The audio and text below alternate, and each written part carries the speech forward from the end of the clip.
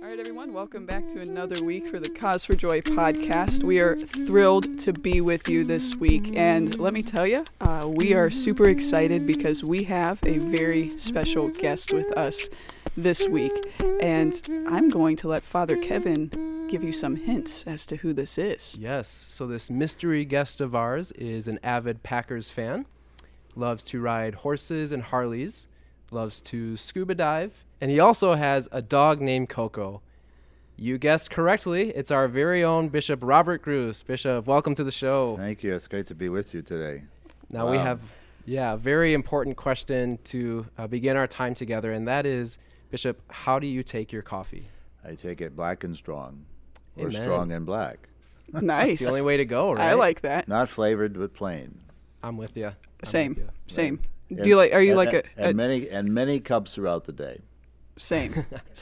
So are you a dark roast person? I am a dark roast person. Nice. Okay, I'm more medium, more light roast, but Yeah. But Dark Yeah, roast those you is gotta where, do. yeah, dark roast is where it's at. So, but another question too is, how do you take your scotch? We hear that you really enjoy scotch. So, I take my scotch on the rocks, mm, a glass full of ice, and just pour the scotch to the top. That's how you do it. nice, go. nice. that's how it's done. This is great. I love this. That's awesome. Yes. That's awesome. All right. So we are thrilled to have Bishop Gruss with us. He is the 7th bishop of the Catholic Diocese of Saginaw. So this just means a lot to us to have him join us and to talk with us about the Eucharist today and the importance of the Eucharist and how the Eucharist really helps deepen our relationship with our triune God. And so that's really what we're going to be focusing on today. But before we do, we're going to ask Father Kevin to open us in a prayer. This comes from St. Augustine's. You would recognize it as our hearts are restless until they rest in you, Lord.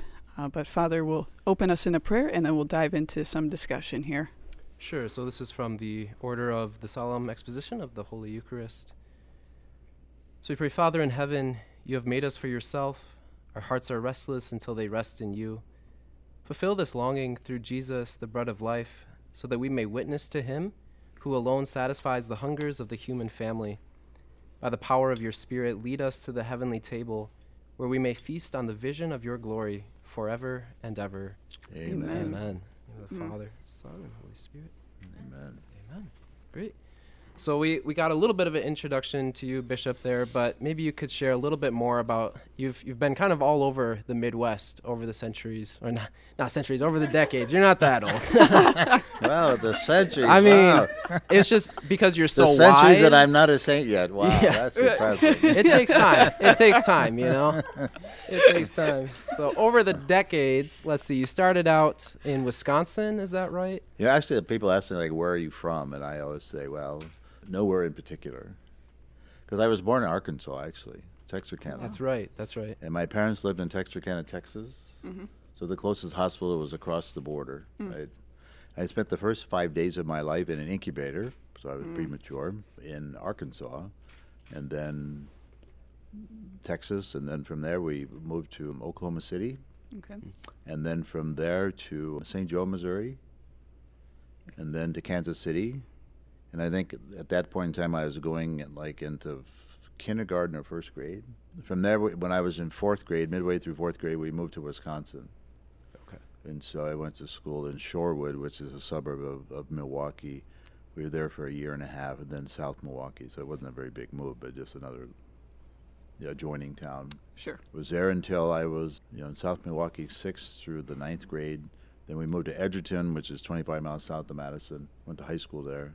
Went to college in Madison. And then I moved to Iowa when I was 25 to take a flying job. So I used to fly airplanes for a living. So that was my first real flying job. Mm-hmm. And then when I decided to think about going to the seminary, I just, instead of going back to Wisconsin, which I had kind of been away from for a long time, I just decided to apply to the Diocese of Davenport. Okay. Sure. Wow. Yeah. And then, so then you entered seminary. Where was seminary at? So I only had like a 2-year degree in college, associate degree in civil engineering. Then I got into flying, right? So I went to flying school and all that. And so when I decided to go in the seminary, I didn't have a 4-year college degree, which you need to have. So Davenport, we had our own diocesan university, St. Ambrose. I did 3 semesters in a summer there, completed a BA in theology, and got all the philosophy requirements. And then I went to major seminary at the North American College in Rome. Okay. Sure. So I was ordained a priest when I was 39. Okay. 39. Yeah. So. That's awesome. That's awesome. You know, part of why it is that we asked you to be on the podcast, Bishop, is that part of this season, our theme for the podcast has been joyful Eucharistic witness.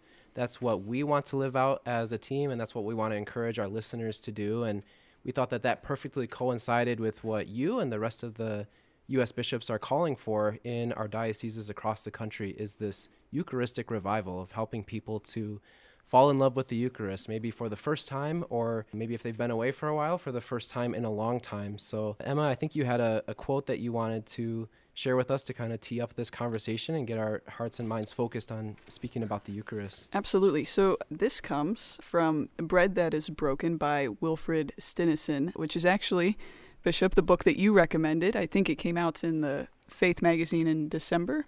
I gave it to all the priests for Christmas. Yes. Right, I have heard that too. Yeah, so. And I have read it, and I cannot speak highly enough of it. So a great recommendation. But I think it's one of the last pages, he writes this quote: "The Eucharist is the source of a specific Christian behavior on all levels.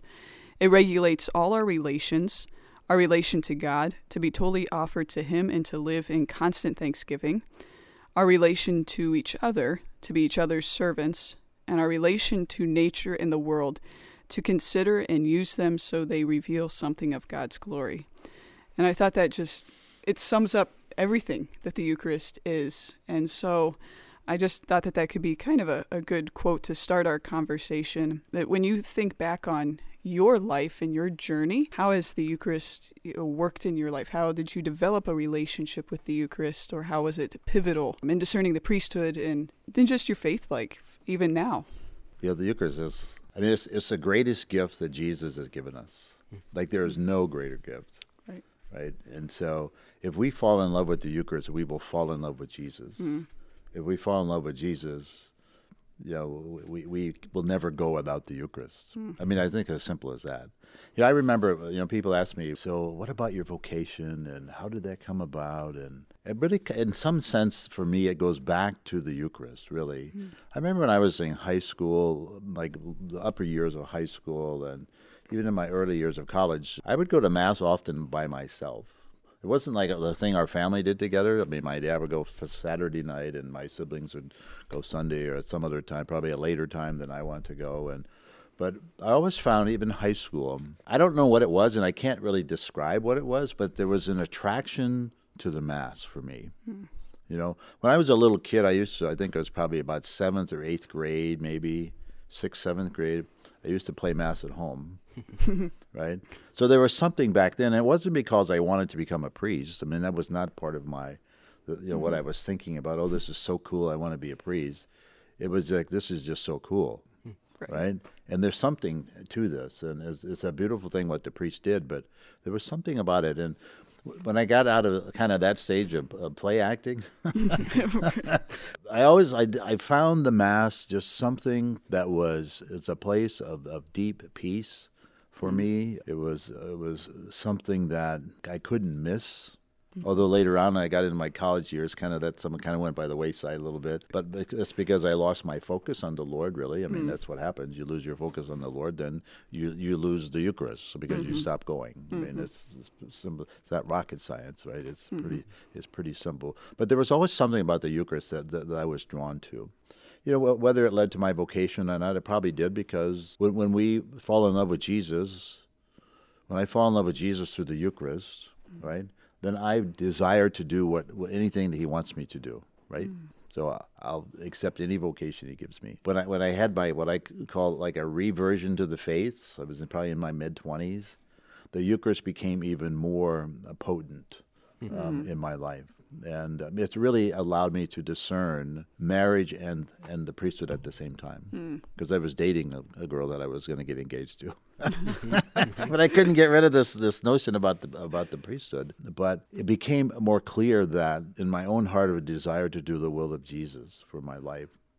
And my girlfriend did too. I mean, we had a really beautiful relationship that was grounded in faith in the Lord. That's why when we had to break up, I mean, it was probably easier for me than her, but it was because we desired to do the will of God. But I think that desire came from going to Mass. I mean, it was during that time of my life I started to go, even though I was flying for a living, but I wasn't gone every single day, and it was just a varied schedule. And I mean, I would find myself going to daily Mass frequently, 3 or 4 times a week, and then the weekends. And so, because there was a love in my heart and a deep desire in my heart for Jesus, and it came through this. It came through my experience and participation at Mass in the Eucharist. So, I would say the Eucharist has been very foundational for me as a Catholic, as a Christian. But even that's what's led me to the priesthood in many ways.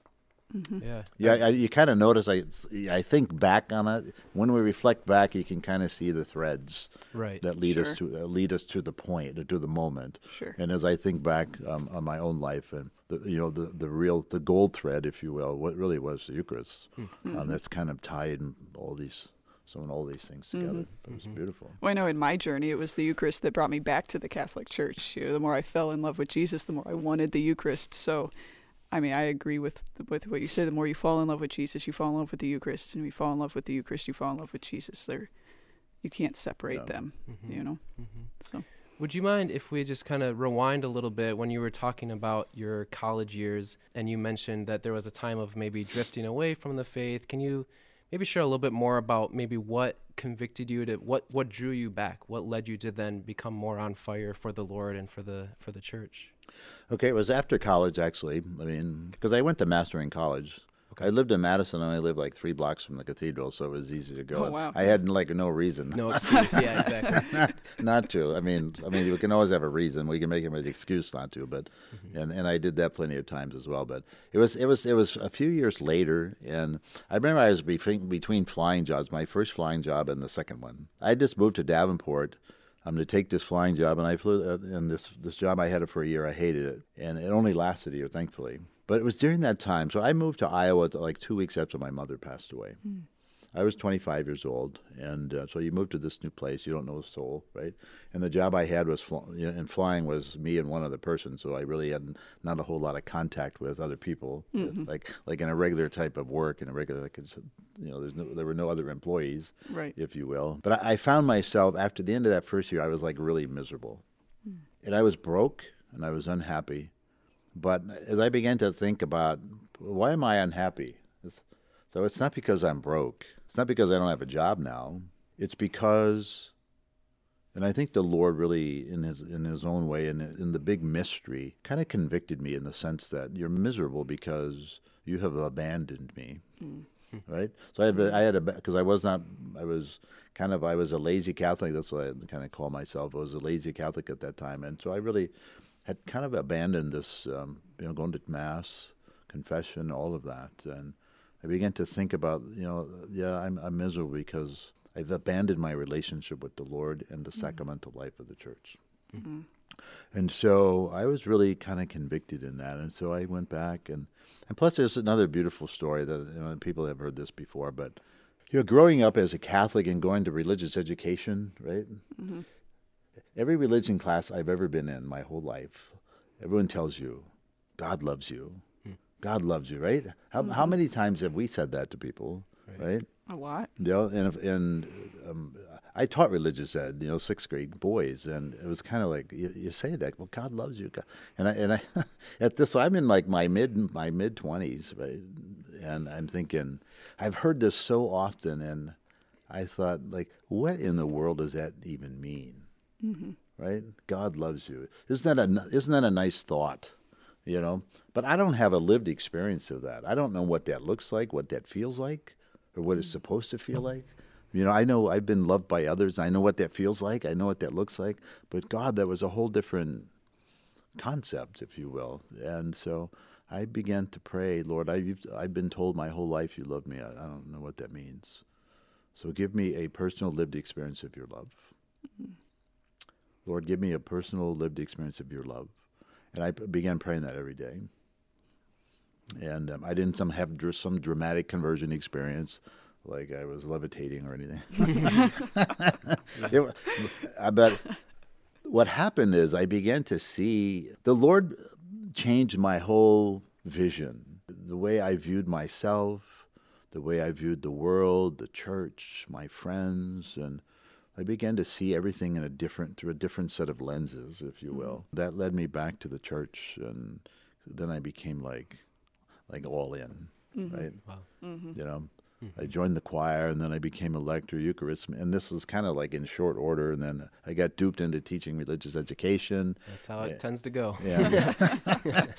And then it was during that time, you know, I was going to daily mass a lot, and, you know, and then it was during that time that like this, like the whole thing about vocation enters my level of consciousness my first year in college, and I rejected it. But it was during this time that the whole notion of priesthood came back, and I thought, wow, I think it was real like 13 years ago when I first I first entered my level of consciousness, but I wasn't ready to hear it, you know. But it comes back to my relationship with Jesus and my commitment to the Eucharist. It all comes back to that. It's foundational, you know. I mean, to be honest, I don't know how we can call ourselves a good Catholic if we don't have a deep devotion to Jesus and the Eucharist. Sure. You know. And maybe just one more sort of question regarding your own testimony and your own growth in love for the Lord and for the Eucharist is, have you noticed now over the years since you gave your yes to the Lord, you know, back after your college years, you gave your yes to seminary, you gave your yes to priesthood and to being a bishop, how has your maybe relationship with the Lord through the Eucharist, how has that sort of developed or deepened that you can tell over the years from the time you gave your first yes to now? What have you seen take place? Well, my relationship with the Lord has deepened, and the reason being, not just because I have an active prayer life daily, but, you know, as I've matured as a Christian, as a Catholic, as I've delved into, you know, theology, and so as I've read books on the Eucharist and so on and so forth, and as I've learned more about the Mass and the Eucharist and what is really taking place at the Mass, right? Then then it's like, wow, your eyes become wide open, and you get these little nuggets. And I thought, wow, I never knew that before. And then, so that gives, you know, when we experience that, it gives us a whole new focus when we come to Mass, right? We thought maybe we were consciously, actively participating before, but now we find out there's certain nuggets that come forth regarding, you know, the meaning of the Eucharist and what is happening in this magnificent miracle. Then that only this deepens, and it changed my heart and my life regarding Jesus. And what he's offering to us in the Eucharist, you know, and so it has deepened, and it's only, like, I cannot celebrate Mass every day. I cannot not do that, you know, and it's because of the Eucharist. It's because of the Lord Jesus and what he gives to us. I mean, he gives himself to us. That's what he gives to us. His complete self to us. He gives that to us, and like, how could we not want that every day? Right. You know. Because every day he gives us his total self. Right. You know? Yeah. Give us this day our daily bread. Absolutely. You mentioned, you know, reading certain things that helped, you know, St. Thomas Aquinas talks about the more you come to know someone, the greater you're able to love them. And so as you were getting to know more about the Eucharist, you were learning more about Jesus, have there been any really solid resources that have helped you to grow in that knowledge? You mentioned this book, Bread That Is Broken. Do you have any other sort of book recommendations, the Catechism? Where have been some really good sources for you to learn more about the Eucharist? Yeah, obviously the Catechism is a big thing. If you want to know about anything the Church teaches, it's all right there in a nice little package Right. that is waiting for all of you who might be listening to this to unwrap. Yes. Yes. Right? I have found the Catechism to be one of the most beautiful prayer books the Church has put out. It's not just like a catechism of the Catholic Church. It's but it truly, if you read it and pray with it, it's one of the most beautiful prayer books. It is right up there level with the sacred scriptures, really. Because it explains the scriptures a little bit more, and so I think that's the scriptures, the Catechism. I've read a number of books on the Eucharist along the way. I can't recall the titles right now. Sure. I mean, I remember I was in the seminary, and my professor who had taught the Eucharist, he said, I can't remember how he put this, but it was really like, he said, you cannot be serious about your faith if you don't read a book on the Eucharist one a year, at least one a year. Oh, wow. Wow. It's a good challenge. I like that challenge. No, it is. I mean, because it's there's a lot of good books out there on the Eucharist, but he said if we're serious about our faith and our relationship with the Lord, we should be compelled to read a book, at least one book on the Eucharist a year. I like that. Because in that, we're drawn deeper into the mystery. I mean, obviously the Eucharist, the Mass, the whole is a beautiful mystery. And a mystery is not something to be solved. It's something to delve into and to enter into, if you will. Sure. Because as we all know, Jesus always has more to share with us. He has more to teach us. He has more to give to us. And so even when we go to Mass and receive the body, blood, soul, and divinity of Jesus, he's given him his whole self in this one Mass, right?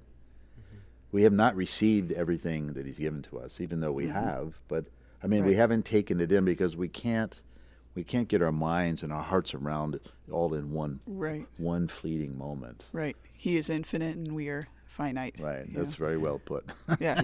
Yeah. and the more we realize that and recognize that, acknowledge that. Yeah. Right.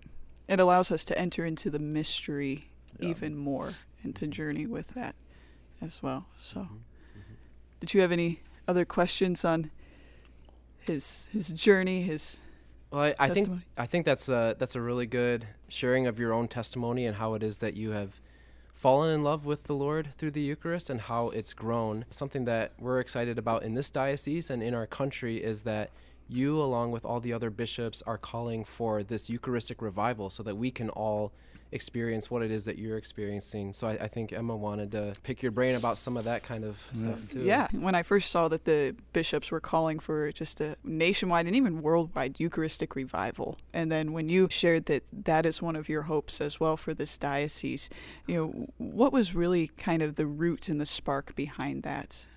Well, first of all, it's like this whole Eucharistic revival is part and parcel of one of the priorities of the U.S. Conference of Catholic Bishops. We all know that we live in a world today where less and less people are coming to Mass weekly, right? And COVID's only exacerbated the whole thing, right? But it's been a trend for many years. And so how do you stop the bleeding, right? And why do people not want to come to Mass or choose not to come to Mass? And I would say because they have no idea what is happening at the Mass. I think oftentimes people look at the sacraments of the Church as the events they attend. And so if you attend to an event, you can participate to the extent you want to. You can sit there like a bump on a log, or you can choose to actively participate. Meaning like pick up the book and do the do the responses and so on and so forth. Sure. But a lot of people, we've lost a lot of people. And I believe it's because they don't understand the great beauty of what Jesus is offering to us. And even people in the pews. So we just did this Disciple Maker Index in this diocese, right? And what the data revealed, and this is people who are surveyed are people who go to Mass. Only 70% of the people that go to Mass that completed this survey, only 70%, it may seem like a lot, 70%, but when you think about it, only 70% believe in the real presence of Jesus in the Eucharist, which means 30% of the people at Mass, they have no clue. Right. And they're coming. Right. You know, so I I have to applaud them, right? Because they're coming. They're still coming. Sure. Even though they don't understand it, they're still coming. So they're getting something out of it. Mm-hmm. But those who aren't coming, it's because I don't believe they understand it. And so I think this whole purpose of a Eucharistic revival nationwide is to meet that issue, confront that issue head on. And I mean, I think we all can say that over the years, at least I've just shared over the years, how my love for the Lord and love for the Eucharist has grown. And I've been a committed Catholic, right? And I went to seminary, and I understand what's going on at the Mass, right? But there's a lot of people that don't. And so I think a Eucharistic revival I believe, is to excite, inspire, ignite people's hearts about a relationship with Jesus that is in particularly realized in the celebration of the holy sacrifice of the Mass. Sure. And so it's beautiful, and I'm excited for it. And what are some of your hopes and desires that will take place, here in the diocese to feed into that? Well, my hopes and desires is that, the offerings that will take place in the diocese, that people will come and participate, so they can hear the things that might be we don't really have this planned out yet. Sure. It doesn't begin until June, so we're kind of in a planning stage. And then, there's three parts of this whole process. One is the diocesan phase, where we'll probably bring speakers in to talk about they give talks and so on and so forth. There'll be other things that get planned along the way that help people to grow in their love for the Eucharist. We may have some help people to experience Eucharistic adoration and teach them about that. What does that is? What does that mean? What does that happens there? And things like that. So like the first year will be on a diocesan level, and then the second year, beginning the Feast of Corpus Christi in 2023, then we move into the parish phase. Okay. And so it's my hope that any catechesis that's taught across the diocese, no matter what age group it is or what grade level it is, that the whole year is focused on the Mass and the Eucharist. Because I think that's the only, and helping people to grow in their relationship with the Lord and teaching them how to encounter Him, right? Even at Mass. Sure. You have to be engaged in an encounter, like we're engaged in an encounter, right? Right now, because we're talking to each other, our hearts are united, and so I'm not sure how deeply hearts are united when people come to Mass, right, with the Lord, right? Because this is an encounter with the Lord, with the Father, Son, and Holy Spirit. So I'm hoping that this revival teaches people how to do that, because we all know that it's only the Lord. It's only the Lord that can convert our hearts, right? All we can do is hopefully provide opportunities and some catechesis to allow the Lord, through His Holy Spirit, to do the work. And the Lord wants to change our hearts, even those who are all in. We're all still called to conversion, no matter how old we are and no matter how holy we think we are. Right. And I think the holiest people feel the call for the need for conversion more than anyone. I mean, if you read about the lives of the saints, the holier they are in the eyes of the world, in their own heart, they see they have the greatest need for conversion. Absolutely. And as we're thinking about those people who perhaps aren't coming, and you mentioned that part of it was because they don't realize what it is that's taking place, would you be able to give, I don't know, maybe like a 30-second, just to kind of a brief sort of overview of what is it that does take place at Mass? What is it that we should know is taking place? Because we hear these readings, fathers saying some prayers, but I think a lot of people aren't actively participating because they don't realize what's at the heart of it all. Can you just tell us what's at the heart? In 30 of the seconds, Mass? That's impossible. 30 seconds. Give us the overview, and then we might have How you about 30 expand on minutes? things. Hey, Exactly. You Maybe go you can come for it. back. Go for part 2 for. Well, first of all, people have to realize, the word Eucharist comes from a Greek word that means thanksgiving. So the whole Mass, from beginning to end, the beginning of the opening song to the last note of the closing song, is part of our prayer, the whole congregation's prayer of thanksgiving to God the Father. I don't think people know that, right? But it's our prayer to the Father, right? It really is, yeah. And that's what it's about. Because if you think about all the prayers, all the collects are addressed to the Father, right? Through Christ our Lord, right? And so people you have to listen to the words that are said by the priests, because it's not the priest's prayer, it's everybody's prayer. Because all the pronouns are us and we, our, right? And so people are not aware that this prayer is theirs, but the whole Mass is a prayer to the Father. Our prayer, everyone who's there. And it's a prayer of thanksgiving. So what are we thankful for? Well, we're thankful for what the Father has done for us in Christ Jesus, right? What has he done? He sent his Son into the world to suffer and die for our sins so that we may have eternal life with him forever. That's it. And we're all sinful. We're all sinners, and we're there as sinners to be redeemed by this love affair that God has with each one of us. And so what is happening in the Mass is the sacrifice of Jesus. Yes, it's a meal, because we're there to eat, right? I think that's sometimes been overemphasized, more than the sacrifice. So what is taking place on the altar, which is the focal point, is the sacrifice of Jesus on the cross is being made present in an unbloody way on this altar. So we experience the crucifixion of Jesus in this moment, right? And Jesus then gives himself completely to us. So the simple elements of bread and wine are transformed into his body and blood by the power of the Holy Spirit.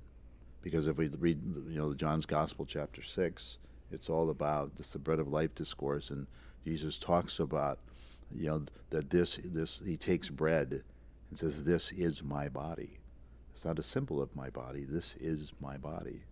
He takes the wine and says, "This is my blood." It's not a symbol. He doesn't say this is a symbol. He says, "This is my blood." And so his body and blood, through the power of the Holy Spirit, if God can raise Jesus from the dead, right, you would think he can easily turn bread and wine into the body and blood of his Son, right? And so that's what's happening on this altar. And then Jesus, out of his deep, passionate love for us, gives himself to us, gives his body and blood to us, so that we may have his life in us. So we take his life in us so that we can be transformed into him, right? Say you become what you eat, right? Yep. So if you're eating potato chips all the time, eating sweets all the time, well, you become something that you don't really want to become, but you become that, right? Right. Well, if you come in to receive Jesus, and he's your food for the spiritual journey, day in and day out, week in and week out, we become him, in a new way. We take on his identity in a new way. We take on his virtues. We take on we become like him, right? Because he's in us now through the power of his Holy Spirit. And so if people came to Mass with that kind of a mindset, I used to tell parents, why don't you start telling your kids instead, "Okay, kids, let's go to Mass now." Instead of saying we're going somewhere, why don't you tell your kids, let's go to church for a beautiful encounter with the Lord Jesus in the Mass this morning. So it's words matter, and they communicate what we believe. So if I just tell people I'm just going to Mass, and there's no sense of excitement about that, Right. that kind of communicates something, doesn't it? Right. It means it's not all that important, but I'm going because the church says I have to. It's an obligation. I'm going to sin if I don't, or whatever it might be. And if people don't have a concept of sin, then they could care less whether they come or not. Right. It's not a sin to them to miss Mass, because they have no concept of what Jesus is offering them, but what's lacking in their own heart, which that rejects that. Yeah, and just to circle back real quick to when you were talking about how in your testimony you started to see the Eucharistic Lord giving himself fully to you, and it was just cool to hear how that led you to respond by giving your yes to him and to give yourself to him. And so what I appreciate about this dynamic you're drawing out here is that at the Mass, the Lord gives of himself totally to us, and it gives us this opportunity. It invites us into us giving our full selves to him, and that's kind of where the transformation happens. So I just appreciate that you're drawing that out. Because in the cross, on the cross, Jesus surrendered himself to the Father. Totally. Into your hands I commend my spirit. And so when Jesus gives himself to us, and we take him into our bodies, that allows us to surrender, or it enables us, it encourages us, it inspires us to surrender ourselves completely to him. Lord, I'm just a servant. Do with me as you will. Whatever you do, I may thank you. It's a beautiful prayer of St. Charles of Foucault. Yeah. Well, a part of every episode that we record, we also talk about some just like practical applications. How can we whether apply the topic that we just talked about into our lives, or what are some things that we could do to grow spiritually? And so, how would you explain to someone, or maybe just illustrate to someone who doesn't have a strong faith in the Eucharist, what are some practical or spiritual tips that you would suggest to help them grow in that devotion? Well, first of all, I would ask them to pick up their Bible. Sure. and really read the Gospels. And in particular, read John chapter 6, John's Gospel chapter 6, the Bread of Life Discourse. And not just read it, pray with it. And ask the Lord Jesus, so Lord, if this is true what you're saying here, because these are your words, deepen that in my own heart, that understanding of that in my own heart and my own life, right? So I think that's one way. Secondly, obviously, just to come to Mass. We don't have to know everything about the Mass, but just our desire to come. The Lord will work. The Lord works beautifully with our desires. Just come because we desire to be there, knowing that this is an encounter with Jesus. And there's a lot of simple books like Bread That Is Broken on the Eucharist. It's very easy to read. Oh yeah, it's not deep theological in the sense of it's complicated, theological concepts or words. It gets too heady or something. It's very down to earth, where people, it's a very clear and simple explanation of the Eucharist and the Mass. I mean, those are places to begin, and then talk to people, find people that that love the Mass, and talk to them about it. Have them share their experience of it, and I think those are important. Those are just simple things. Those are just simple things that people can do.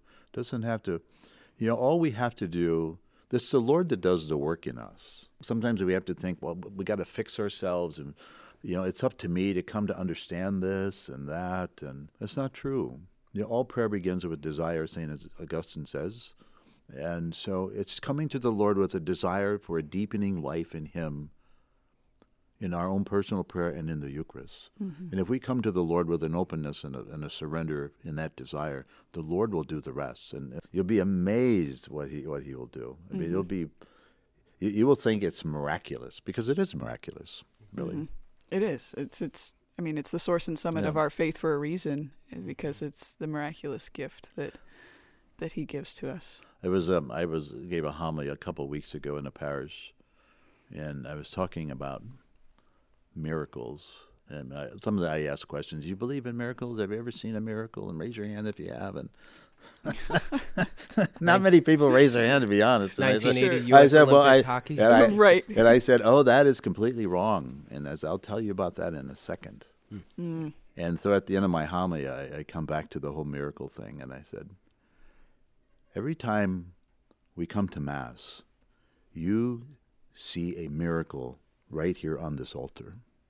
The bread and wine is transformed into the body and blood of Jesus. That is a miracle. Every time that you come here, you see a miracle, you experience a miracle, and you receive the miracle. So if people come to Mass expecting a miracle, they're going to be, right, wide-eyed for what they experience and what they see. I always like to tell people, expect that Jesus will work at any moment, and He works in the Mass. I love the Mass. I know Father Kevin loves the Mass. There's the greatest gift that happens there. So part of the problem, I think, with us today is we have no expectations of the Lord, which is sad. Yeah.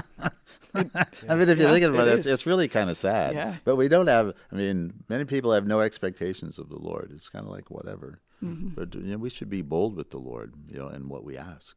Yeah. Bold, very bold.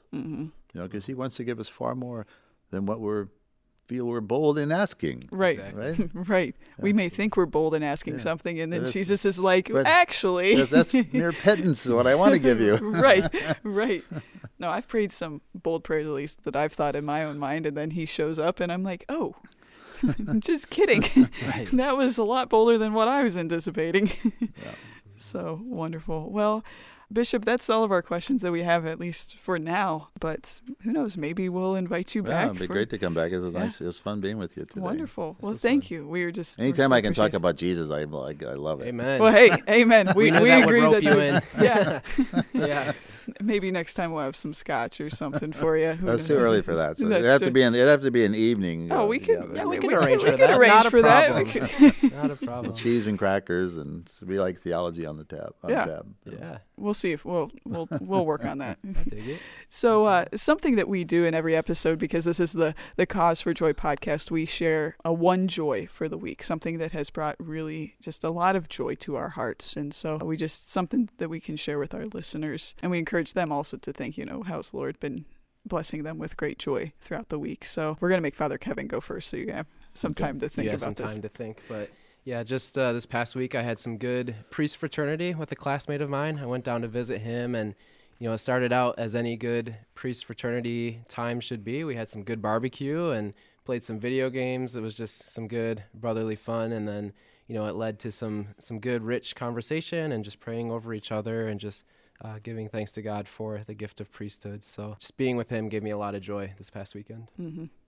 Yeah. Cool. You want me to go second? Go ahead. Okay. Go ahead. So, this seems fitting just because we talked about the Eucharist, but for me, it's just Eucharistic adoration. I have a holy hour at 4 p.m. on Mondays in Bay City in the Perpetual Adoration Chapel, and so that brings so much joy that there are days where I don't want to go, and I'm dragging myself like, okay, well, I got to go do this, but then I always leave, and my heart is just full. So, for me, that's my one joy of just my holy hours that I make before our Lord in the That's Eucharist. great. So, Bishop. And me. Well, let me kind of put this in a little bit of a context. So my brother just passed away about 10 days ago, and he's my older brother, and he's 10 months older than me. And I have a twin brother besides. So some people say, well, we're Irish triplets, right? I just learned that. If one is born within 10 months, then you're Irish triplets. But my older brother that was born 10 months older, so he was Down syndrome child, right? And so he's like 60. So he died when he was 67, which is he's lived far longer than most Downs people live. And so we had his funeral. And it was in a funeral home because nobody other than my sister and I are Catholic. And so like her kids were raised in the Lutheran Church, and there weren't a lot of people there. But during the funeral, I presided at the funeral. Just before the funeral began, so he had lived in a group home for the past 40 years. And and he had one roommate for the whole 40 years. Just before the funeral began, in comes all his roommates from the group home. Oh, wow. Wow. And so they all come in and they sit down, and it brought me great joy to see like this was Mike's family, really. I mean, we obviously has his biological family, but this was really his family, and they all came. And they all came to say their goodbyes to him. It was so beautiful. At the end of the homily, because we had time, and I invited people to get up and share anything about.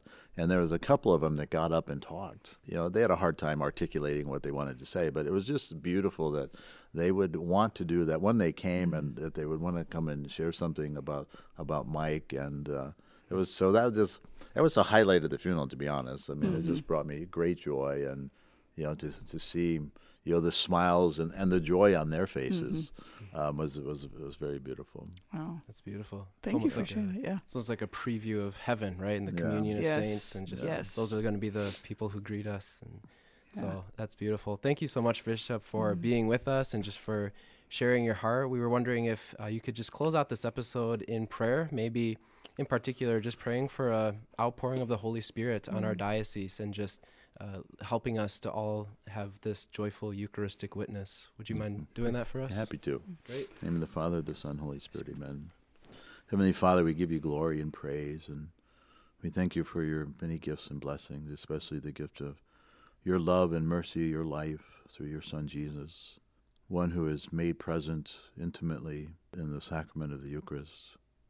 Lord, you know the hearts of all the people, every one of your people across this diocese. You know what's in their hearts, you know what's on their minds, you know their lack, their needs, you know their joys, you know their sufferings, their sorrows.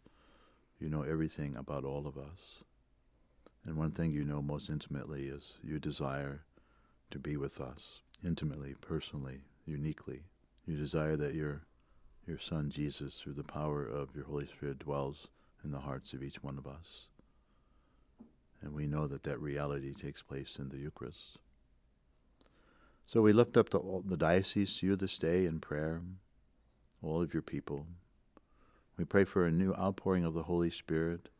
The Spirit of Jesus may come alive and more alive in each one of us in the way we need your Spirit the most, each of us individually and communally as well. That your Spirit might come alive and continue to draw us all more deeper into the reality of Christ crucified and raised from the dead, so that we might respond with the sacrifice of our own lives to whatever he calls us to, knowing that we are in union with Jesus himself. And so we give you glory and thank you for this time together this day, and we ask your healing and your blessing upon us, on this diocese, to the power of your love and Spirit. So we make this prayer through Christ our Lord. Amen. In the Father, Son, and Holy Spirit. Amen. Great. Thank you, Bishop, and thank you, listeners, for joining us. Yep, we'll see you guys next week. God bless. Thank you. God bless you.